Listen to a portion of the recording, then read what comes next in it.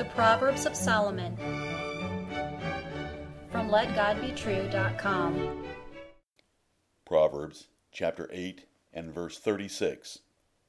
But he that sinneth against me wrongeth his own soul. All they that hate me love death. Hear the words of God and Solomon again. But he that sinneth against me wrongeth his own soul. All they that hate me love death. Do it my way or die. This is the ultimatum of Lady Wisdom.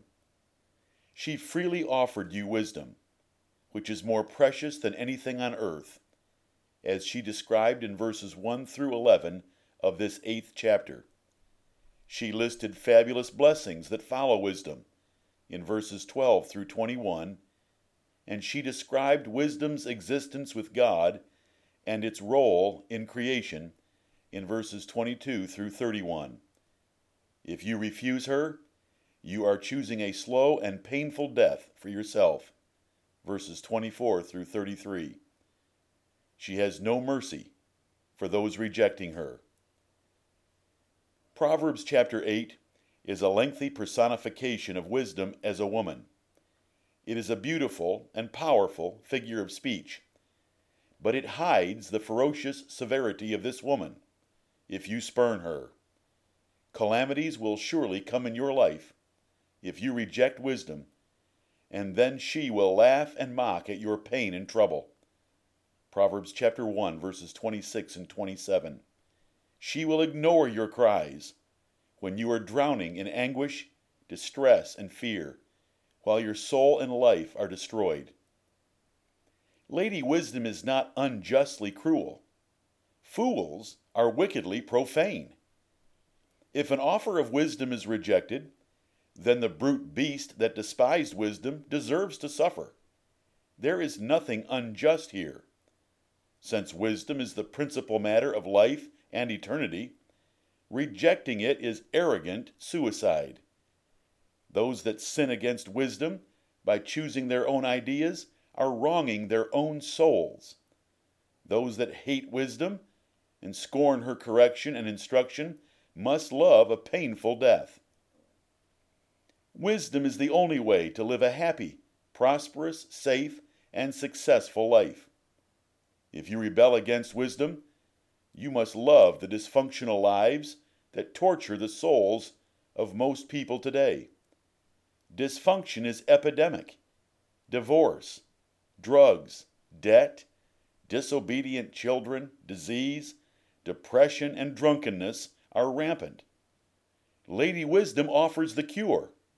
If you reject her, you wrong your own soul. If you scorn her, you must love death, for that is where you are headed. Neither God, nor wisdom, nor the Bible is a take-it-or-leave-it matter. There is no option for agreeing to disagree with the God of heaven. There is no option to accept parts of the Bible and to reject others. Mankind has two branches: the small minority following the straight and narrow way to life, and the large majority following the wide and broad way to destruction. The great and dreadful God of heaven is infinitely sovereign over your life. You are nothing. He is the potter, you are the clay. He does according to his will in heaven and among the inhabitants of the earth. No one can resist or question him. He has made all things for himself. He created you with an eternal soul that you cannot turn off, without even asking you. He did not ask you for approval for even one circumstance of your life. Humble yourself before him. He revealed himself to you in creation, so that all men are without excuse for not worshiping and thanking him. Because man thinks himself wise, God hardens their hearts and blinds their minds to defile themselves with sodomy and other abominable and inconvenient sins. Do you know the God of the Bible?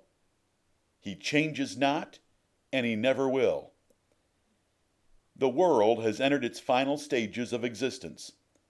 The perilous times of the last days have brought an effeminate and compromising brand of Christianity. These carnal and worldly Christians despise Bible preaching. They much prefer fables and entertainment, especially if they can wear cut-offs and flip-flops and sip Starbucks coffee while skimming 10 to 15 different Bible versions on a big screen. These modern frauds despise the words of the living God. They want to hear smooth things, just like the truth rejectors before them.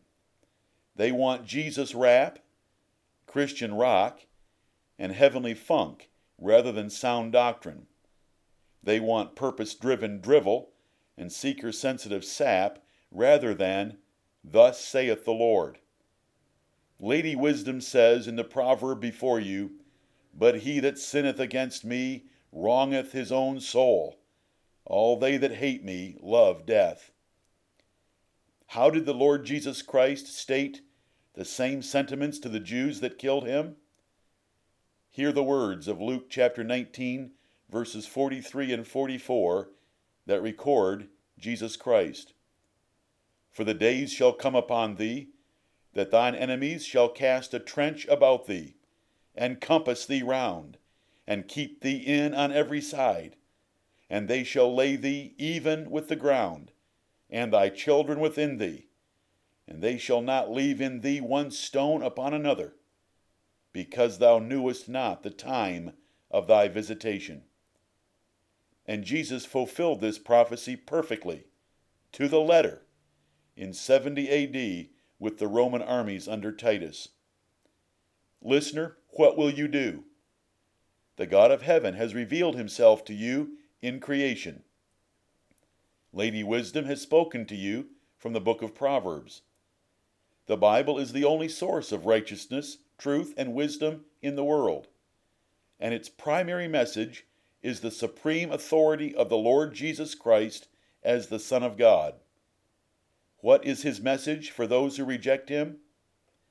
"If any man love not the Lord Jesus Christ, let him be anathema maranatha." Let him be cursed at the coming of Jesus Christ. 1 Corinthians 16:22. Listener, seek him today. Amen.